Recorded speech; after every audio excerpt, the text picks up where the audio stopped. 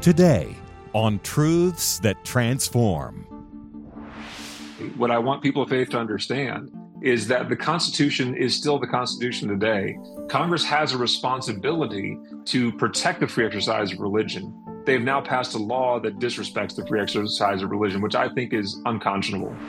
God has given his people a sure and clear calling to lead, to be on mission, to lead in the kingdom of God.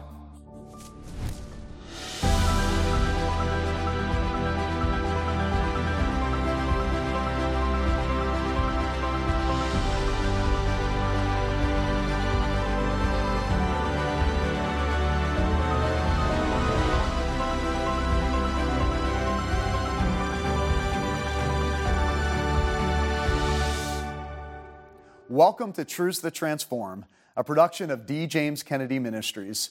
Make sure to stay connected to us on Twitter, Facebook, and YouTube by looking for D. James Kennedy Ministries. And also visit us on the web at djkm.org, where you'll find a library of programs, interviews, features, and resources. Every year, usually in January, the President of the United States goes before Congress to do his constitutional duty of informing them on the state of the union. But while that address focuses mostly upon matters of political policy, we're using the new year to evaluate the spiritual state of the nation. On today's program, you'll discover the current state of our Christian leadership and the prognosis for the future. And we'll give you the opportunity to make your own voice heard on the most crucial issues facing our nation. But as we begin, the Constitution guarantees us religious liberty in the First Amendment.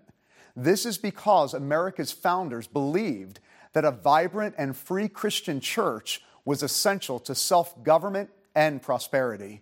But in our own day, advocates of secularism are working to turn all of that on its head. Here's our own Dr. Jerry Newcomb with more. I think since the time of the founding, religious liberty has been a precious thing in this country and has always been at risk. As that time has progressed, I think we've seen more and more attacks on our religious liberty. This country was founded on the premise that people should enjoy the fullest degree of religious liberty. I mean, that's why our ancestors and those who came before them came over from the old country. To be able to live their faith and not only profess it freely. I think one of the biggest challenges and scariest things, frankly, right now going on in America is a threat to an individual's religious freedom and liberty.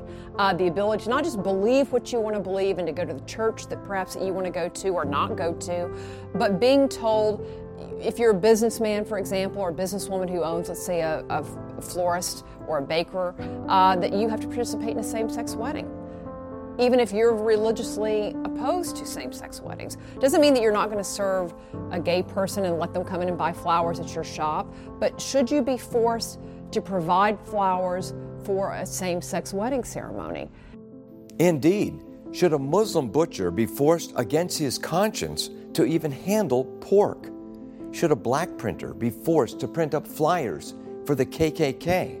So then why should a Christian baker be forced against his conscience to celebrate a same-sex wedding, which he believes is wrong? As a follower of Jesus Christ, I believe that the Bible teaches that a wedding marriage is between a man and a woman.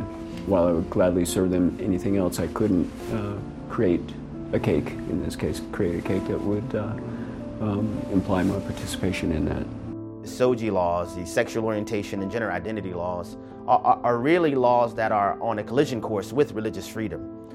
When you see these things advancing, many of the proponents of these laws understand that religious freedom is on a collision course. There are two trains on one set of tracks going toward each other. And so the advancement of these SOGI laws come at the expense of religious freedom. They are mutually exclusive.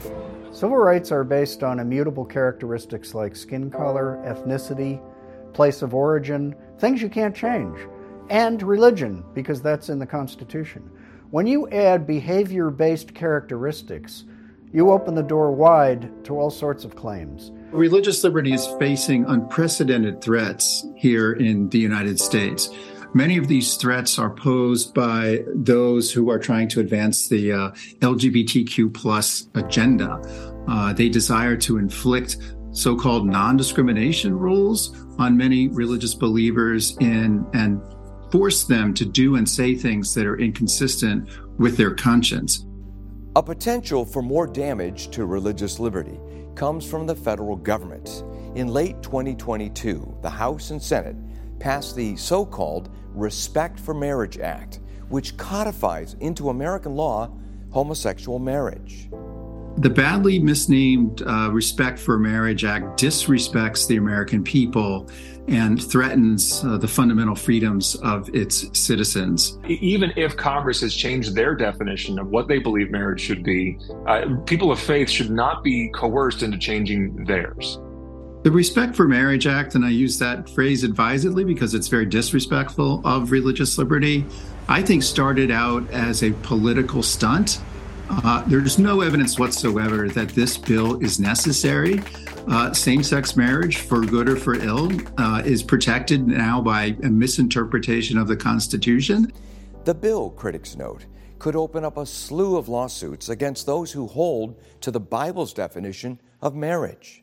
The big danger, though, I think, is that it unleashes a bit of lawfare upon religious individuals and the organizations, the institutions that they work with, because it provides this private right of action to people to go after those that want to believe that marriage is between one man and one woman, because that's what the Bible teaches them to believe. And so for the politically vindictive, I think you're going to see them taking advantage of this law. It threatens the tax-exempt status of nonprofit organizations that hold to traditional views of marriage and the family. It makes religious liberty cases harder to win. And worst of all, it opens up an avenue for activists to sue religious organizations that live out their beliefs about marriage. Specifically, we're concerned about faith-based adoption and foster agencies.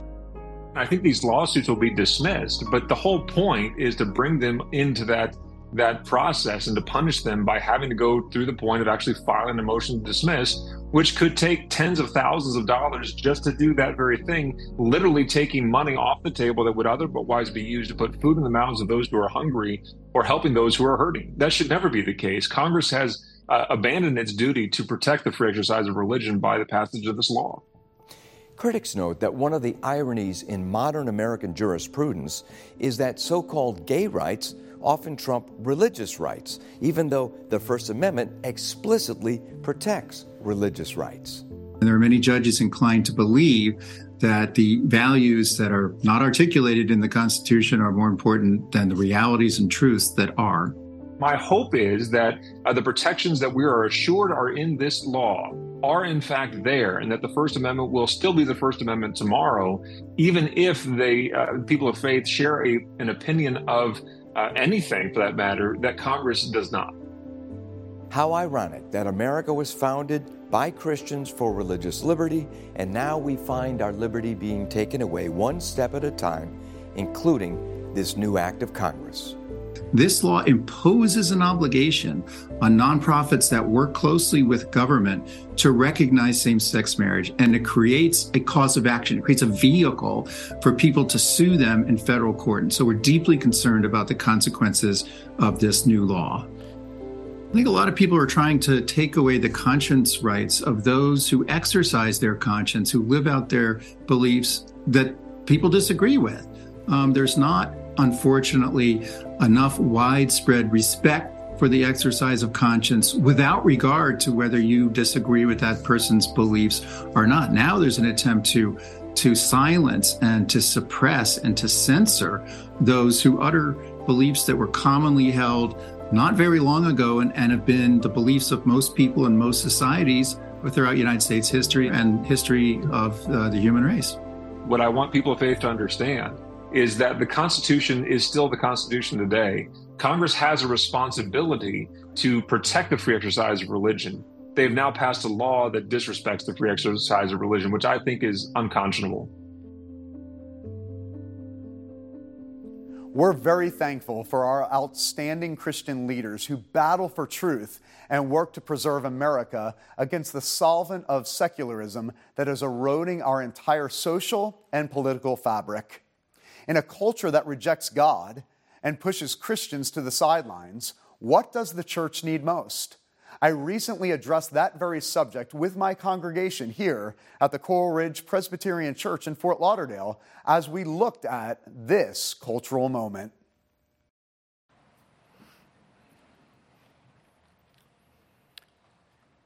Derek Broaddus was at the University of Tennessee. It was a Saturday afternoon. He was sitting on the couch eating potato chips, getting ready to watch Tennessee football. An hour before the game, his phone rang. It was the coach saying to Derek, "Get down to the stadium. We need a kicker." Now, to explain what had happened, Derek Broaddus had tried out for the team as a kicker. He didn't make the football team, but during the week, the starting kicker got injured. An hour before the game, the backup kicker got injured. And so the coach calls Derek Broaddus to get down to the stadium as quick as you can. Derek Broaddus wasn't on the team. He didn't even have a uniform. He was on the couch eating potato chips. A police escort took him from his apartment down to the stadium, and that night, he kicked 3 extra points and a field goal. He answered the call and got off the couch. Brothers and sisters, we don't need a call. The call from God has been given to us. The call of God is simple. The mission of God is sure. We don't have to wait to get off the couch or to get the call. God has given his people a sure and clear calling to lead, to be on mission, to lead in the kingdom of God. Rise up, O church of God. Be done with lesser things. Give heart and mind and soul and strength to serve the King of Kings. So what type of leaders are needed in the kingdom of God? I'll propose this. We need men and women whose lives give evidence to the internal work of God. The Church of Jesus Christ desperately needs men and women whose lives give evidence to the internal work of God. Listen, the church loves to beat up the next generation. But I'll tell you one thing about this next generation, and some of them sitting in our midst this morning, is they can smell a phony a mile away. And if you think we are going to win the hearts and minds of the next generation and continue to just give lip service on Sunday morning to God and live contrary to God and his word Monday through Saturday, we will continue to lose generation after generation, because the one thing this next generation needs is to see the men and women that they're worshiping with on Sunday morning actually living out their faith Monday through Saturday. They need to see that this God is real, that this God actually changes things, that it changes people and places and churches and communities. For the Lord's sake, may we be men and women who bear the fruit of the Holy Spirit, genuine conversion manifesting itself in every area of life, so that the young people in our midst say, "That's what I want to be. If following after Jesus is that, I want to be a part of the family of God." May we bear witness, not just external conformity, but inward transformation of the work of the Holy Spirit. The ultimate hope for America is men and women that are sitting in the pews on Sunday morning actually going out and demonstrating their conversion and the evidence of the work of the Holy Spirit. The ultimate thing this nation needs is born-again believers who actually live out their faith Monday through Saturday. That is the hope for our nation and the hope of our culture. Men and women who rise up out of our pews on Sunday morning and they demonstrate, "I'd rather have Jesus than silver and gold." Men and women who rise up from the pews of Coral Ridge Presbyterian Church and say, I am willing to sacrifice everything for the sake of the kingdom of God and for his glory. You see, when the heat rises, and as the heat of our cultural moment rises today, you begin to see who is the ones of genuine faith. You begin to see the one, when the heat rises, who is really willing to step out in faith and really be outspoken, to really live out the faith that they profess on Sunday morning. This is the calling of the people of God. And all throughout the book of Judges, you hear this phrase over and over again: everyone did what was right in their own eyes. Is this not the creed and the motto of our culture? That we're allowing people out there to redefine what is true and redefine what is good. We have school systems and school boards across North America saying you can define what is right and what is true and what is pure and what is gold. And my question is, when the heat rises, will the real Christian please stand up? Where are all the Christians that will say, no, we will lead and we will speak up and we will stand up? No matter how hot it gets, no matter how great the opposition, we will lead in the midst of this moment. Who will stand? Brothers and sisters, to be a leader in the kingdom of God requires great courage. To be a mother and a father in this cultural moment requires great courage. To actually stand up to your children, maybe even to the point of your children's disdain. To be able to say, no, I am the parent and you are the child, and I will lead this family faithfully. Business leaders, it takes courage to be bold and outspoken about your faith. Policymakers called into the public square, it takes courage to be bold about your values and your faith in the midst of opposition. Leadership is hard, but leadership is beautiful. And oh, how we need godly leaders to rise up, to stand up and lead. And there are some people here this morning and some people watching at home that are in the middle of the battle, and you have failed to believe that God fights our battle. You're in a marriage battle. God fights the battle for your marriage. Parents, you're in a battle for your kids. God fights for your kids. You're in financial battle. You're in a career battle. You're in a battle for your health.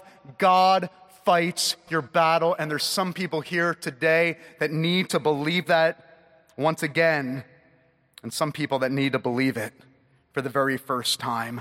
God fights the battle for us.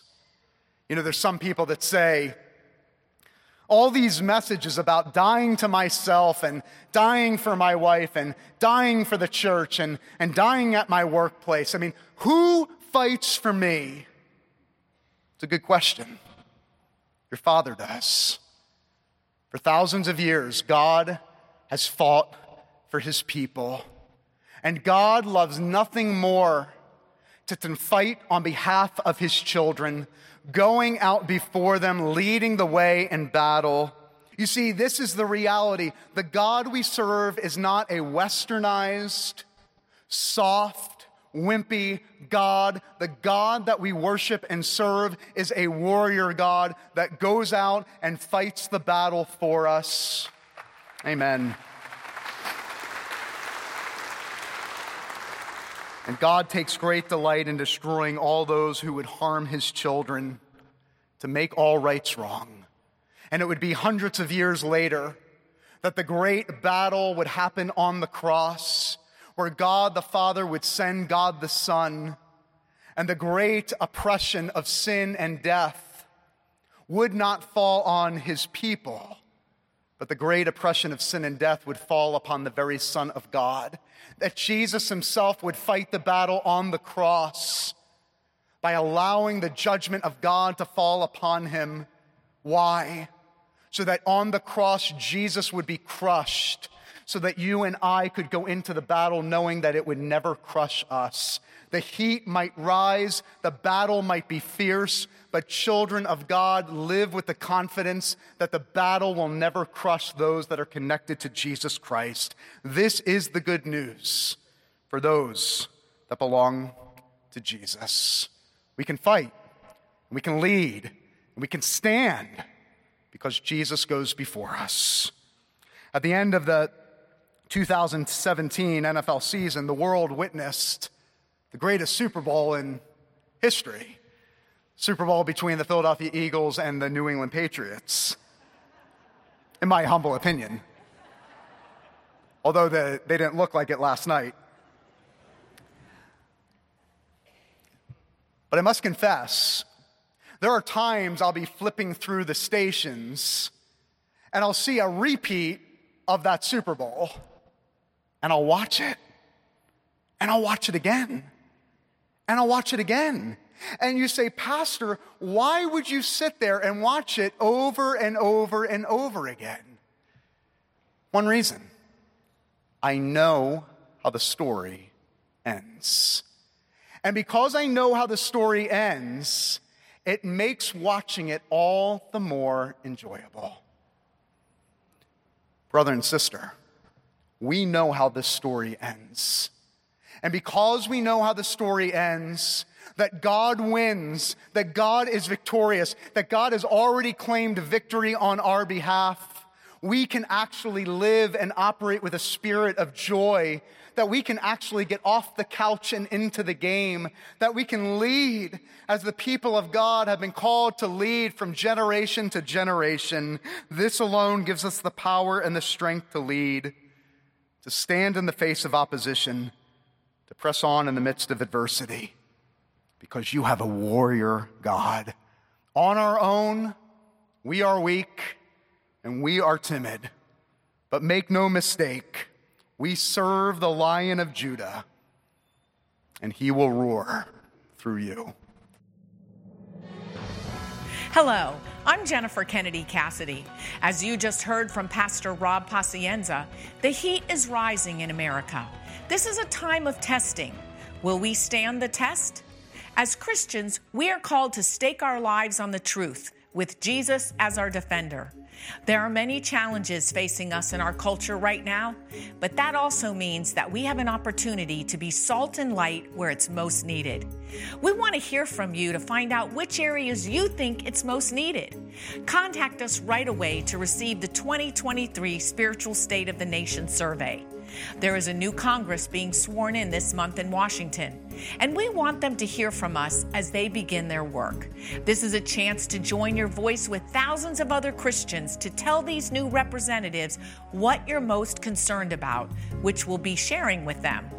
And when you contact us for your survey, we'd also like to ask you to consider giving a generous donation to help this ministry continue to stand for truth and broadcast the Word of God. We'll thank you by sending you our important book, Let Freedom Ring, featuring chapters from William J. Federer, religious liberty attorney David Gibbs III, and former U.S. Congressman John Hostetler, among others. Discover the deep Christian foundations our nation was built upon, and how that foundation is being chiseled away by secularism. And find out the hope for America's future in this book, Let Freedom Ring, edited by Dr. Jerry Newcomb. And if you're able to give a generous gift of $40 or more, we'll send you Let Freedom Ring, plus the special DVD presentation, Invasion, The Left's Long March on Christian America. This DVD features speeches given by Os Guinness and Alyssa Childers at the recent Kingdom Come conference at Coral Ridge Presbyterian Church as they examine the Marxist influence that's undermining our institutions and even our churches. If you have children or grandchildren in our school system, or if you're simply concerned about the future of America, you'll want to get a copy of this special DVD program and share it with others. That's the book, Let Freedom Ring, as thanks for your generous donation. And the book plus the DVD presentation, Invasion, the left's long march on Christian America, as thanks for your generous donation of $40 or more. And whatever you do, please make sure to contact us to receive your 2023 Spiritual State of the Nation survey. Fill it out and send it back to us as soon as possible so that we can make sure your voice is heard in the brand new Congress as they begin their work. Simply write to us at D. James Kennedy Ministries, Box 11154, Fort Lauderdale, Florida, 33339, or call toll-free 877-962-7677, or go online to djkm.org. Perhaps you've heard of the recent case of Lorie Smith. Lorie designs websites for a living, and she is a committed Christian. If you know anything about the state of Colorado, you know that the government there has been on a jihad against people who try to live out their Christian convictions in the sphere of business. The intolerant LGBT lobby there, assisted by the state's Civil Rights Commission, have hounded Jack Phillips, a baker who declines to provide cakes for same-sex weddings because it violates his conscience. Phillips has won against Colorado at the United States Supreme Court, and yet it hasn't stopped state officials from continuing to hound and harass him. Those same officials are now up against Lorie Smith. As a Christian who disagrees with same-sex so-called marriage, she declines to design websites commemorating such weddings. She has sued the state for her right to exercise her conscience in her work, and Colorado officials have fought her all the way to the U.S. Supreme Court. Officials of the state are literally fighting for the right to be able to force her and others to create communication that they don't agree with. It's an obvious violation of the principle of free speech, and it once again demonstrates the totalitarian impulse of the left. The Supreme Court heard the case in December and will likely rule this summer, but it's another example of the anti-constitutional, anti-Christian Colorado state government in action. As the scripture tells us, when the righteous increase, the people rejoice, but when the wicked rule, the people groan. But we should be thankful that there are strong leaders and courageous citizens standing for truth, often at great cost to themselves. Jack Phillips, Lorie Smith, Kristen Waggoner of the Alliance Defending Freedom, who argued the case, and Supreme Court justices like Samuel Alito and Clarence Thomas are just a few of them. Jesus said, "Will not God give justice to his elect, who cry to him day and night? Will he delay long over them? I tell you, he will give justice to them speedily." God will ultimately win the battle, but he will do it through those who choose to serve him above all others. As Jesus goes on to ask, "Nevertheless, when the Son of Man comes, will he find faith on earth?" I'm Pastor Rob Pacienza. If you're in Fort Lauderdale, we'd love to have you come visit us for services here at Coral Ridge Presbyterian Church. And you can also join us by live stream at crpc.tv, where you'll also find previous live streams and all sorts of other resources. Thank you for being with us. And here's a look at the next Truths That Transform. We did a Barna poll. We showed that there were 7 out of 10 in America, 69%, said that if a doctor can detect the heartbeat of an unborn baby, that baby should be legally protected. That's next week. This has been a production of D. James Kennedy Ministries.